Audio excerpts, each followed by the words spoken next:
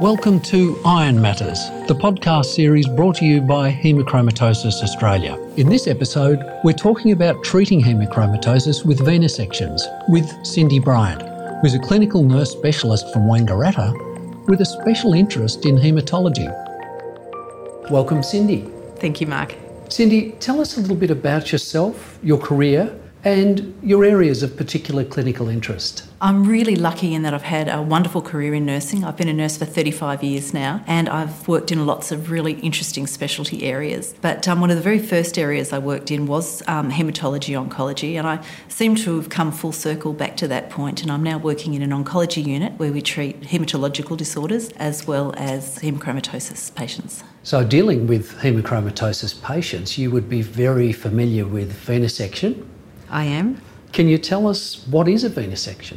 A venesection is the name we give to the process we do to take some blood from someone, which is the current best treatment for hemochromatosis. So it literally means cutting into a vein, and we just pop a needle into a vein and we drain off some blood to reduce their iron stores. So you've touched on the reasons for venesection. Could you actually tell us why a venesection is so useful in the treatment of someone with hemochromatosis? A person with hemochromatosis absorbs more iron than they need to, and the body has no way of excreting iron, and so it builds up and it gets stored in their organs where it can cause damage. So we want to take some of that iron back out of the organs and get rid of it. So we take some blood. The iron is, most of our iron is actually stored in the form of hemoglobin, and when we take someone's blood, we get rid of some of that hemoglobin. When the body tries to rebuild what we've taken away, they take some of the iron out of the organs, therefore lessening that deposit in those places. What are some of the challenges for patients when they're first alerted to the fact that they actually have to have some blood taken? It's quite daunting for people because often they haven't heard of hemochromatosis, so they've suddenly been diagnosed with a disorder that they've never heard anybody else talk about. So there's a whole lot of knowledge that needs to be attained, and it's really important to sit down and have a really good chat with someone and explain to them what it is and how they got it, that it's a genetic disorder, and that this treatment is ongoing. It's an ongoing treatment that you have for life, but it is a really simple and has a really effective result, the treatment. So moving to the practicality then, how do people go about having that blood removed? Is it as simple as just going along to, say, the Australian Red Cross Blood Service every so often and just giving some blood? It's exactly the same process, and in fact we like lots of people who can to give their blood donations at the Red Cross, because their blood from people with hemochromatosis can often be used to actually help other people. So not only are you helping your own disorder, but you're helping somebody else as well. There are situations where the Red Cross, for various reasons, aren't able to use the blood of someone with hemochromatosis, but on the whole they can, and often people with hemochromatosis actually need venesections more frequently, so they're actually a terrific donor source for the Red Cross. So a person's physician, I presume, would then offer them a schedule for donation. They would become a therapeutic donor? They would, that's right. Their doctor will fill in an app on the computer, so there's no longer any paper forms. The doctor will sit down and with their provider number they can actually enter that app and give the details, and a venesection schedule will be generated, and then they can attend the Red Cross. So on the flip side then, from a clinician's point of view, you're a nurse, so you've obviously dealt with people with hemochromatosis. What are some of the challenges for the clinicians when it comes to helping people in this regard? So some people are trickier than others to perform a venesection on, and that's when they'll often go to a hospital or a GP clinic. For things like poor access, some people have lovely big juicy veins that jump out at you and are very easy to access. Other people don't. And so one of the reasons they might come to a hospital is because of the poor access to those veins. And just on physical access now, where do people find themselves? Perhaps not everyone has the option of being able to go to the Australian Red Cross Blood Service. What other options are available for people? The Red Cross Blood Service is terrific because they have good extended hours, and some patients struggle with getting time off work to get their venesections performed. So the Red Cross is great from that aspect, but if that's not a resource that you can use, some GP clinics perform venesections, and various hospital outpatient clinics also perform venesections, and there are some pathology services who also have that service. What can people themselves do to perhaps best prepare for venesection? Is there anything that a patient should be aware of before they come along? It's really important to have a good breakfast the day you're having a venesection and be drinking well and be well hydrated. So we always encourage our patients to have a hearty breakfast, have some good snacks with them to eat, drink well, several glasses of fluid that morning, preferably even the day before, to just make sure they're well hydrated. Keeping warm is good if it's the winter, and we'll often put a hot pack onto an arm when we prepare the patient when they arrive in the clinic to just warm up those veins. Some physical exercise is really good. If they go for a brisk walk or up and down a couple of flights of stairs, that also helps to make that access easier for us nurses. What about side effects? Can people experience any side effects from venesection? They can. Some people ride through a venesection with no side effects whatsoever. They come in, they have their blood taken, they leave again, and there's no issue whatsoever. Other people can struggle a bit and they don't cope very well with the change in the amount of fluid in their blood, and they can be inclined to feel a bit woozy and faint. So that's important to watch out for. There are also those among us who are not that enamoured with the idea of a needle of any kind. So, Cindy, can you tell me if there are any other concerns that people may have about approaching venesection, perhaps for the first time? Nobody likes to have needles, and many people don't like the sight of blood as well. So it's really important from a nursing perspective to make people feel comfortable and relaxed and shield them from whatever they don't need to, whatever they can't cope with. So sometimes we might just have someone chatting on the other side of them, talking to them so they're distracted from what we're doing on the side we're working with, and they don't have to look at what's happening. Drop the blood bag out of view where they just can't see it draining away. Often helps for people, and often that distraction and something different to be focused on really helps them to get through. Talking about venesection there, are there any side effects people might experience following a venesection? After a venesection, there are a few things we like to keep an eye out for. You can develop a haematoma at the site, and also phlebitis from infection that might be inadvertently happening at the site. The patients can also feel tired or a bit weary for 24 hours or so, some people. There is a possibility of bleeding after the infusion. We tend to always put a bandage around the arm, but also tell the patients to just be aware and keep an eye on that site, looking for bleeding, looking for infection. Long term, you can get some scarring, so it's a really good idea to use alternate arms each venesection just to go from one side to the other. And it's also really important to be monitoring the patient through these venesections. So we're looking for what their haemoglobin is and what their serum ferritin is doing. It is possible to actually bleed someone so much you actually make them anemic, and we're certainly trying to avoid that. So it's really important to be watching the haemoglobin, and you wouldn't tend to go ahead with a venesection unless your haemoglobin is greater than 120 grams per litre. Monitoring the serum ferritin is also really important to tell you whether it's safe to continue taking more iron out of someone. So we monitor that probably every 4 to 6 venesections initially, but as their serum ferritin comes down and gets closer to the goals that we're aiming for, you would monitor more regularly, just to make sure it's actually safe to remove more iron.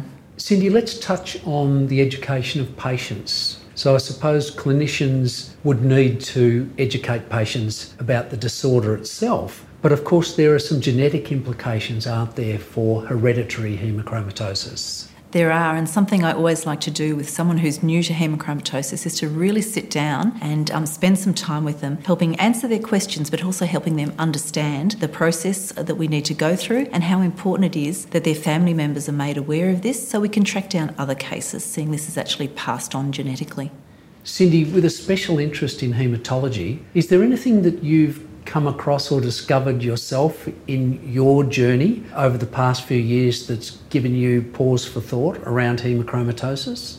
So over the last 5 to 10 years, there's been huge advances in what we know about hemochromatosis and how we diagnose it and look at it and treat these patients. So in years gone by, there were patients who were diagnosed or told that they had hemochromatosis. They started to come along for venesections, and then they've just been keeping coming for the last 8 or 10 years. Now, some of these patients were misdiagnosed just because we didn't know then what we know now. I went through a process of actually going through every single one of my patients in Wangaratta and looking up their gene studies. And interestingly, a third of those patients did not have hemochromatosis. So I went through this undiagnosing phase. So what that brings us to is it's actually really important when we start out and we have a new patient coming in that we know that they have got hemochromatosis and they are suitable candidates to need venesecting. So does that mean, in fact, these people did not have hereditary hemochromatosis? That's correct. They did not have hereditary hemochromatosis. They often had a raised ferritin, but it was for a different reason. And for different reasons, you wouldn't actually perform a venesection. There's quite strict criteria for who receives a venesection. And if someone's ferritin is raised for another reason, it's really important to find what that reason is and treat that appropriately. Cindy, for those patients who might present some difficulty in finding a way to actually take the blood, are there other strategies that clinicians can use? There are. Sometimes if it's really, really difficult to access a vein, we'd normally go in the cubital fossa, but sometimes people just don't have any veins there that are accessible. So what we do, and I've known other people to do in other clinics, is to actually cannulate the patient. And you can get away with a needle as small as a 22 gauge cannulation needle. Pop that in and then connect it to a 3-way tap and a 10ml syringe, which then the 3-way tap then connects onto the venesection bag. And you can very slowly and methodically just sit there and draw blood out, encourage it with the syringe if it gets a bit sluggish, and just let it very, very slowly flow into the venesection bag. And you can successfully take a unit of blood from someone with that method. Occasionally we've used an ultrasound to locate a suitable vein too, somewhere in the upper arm.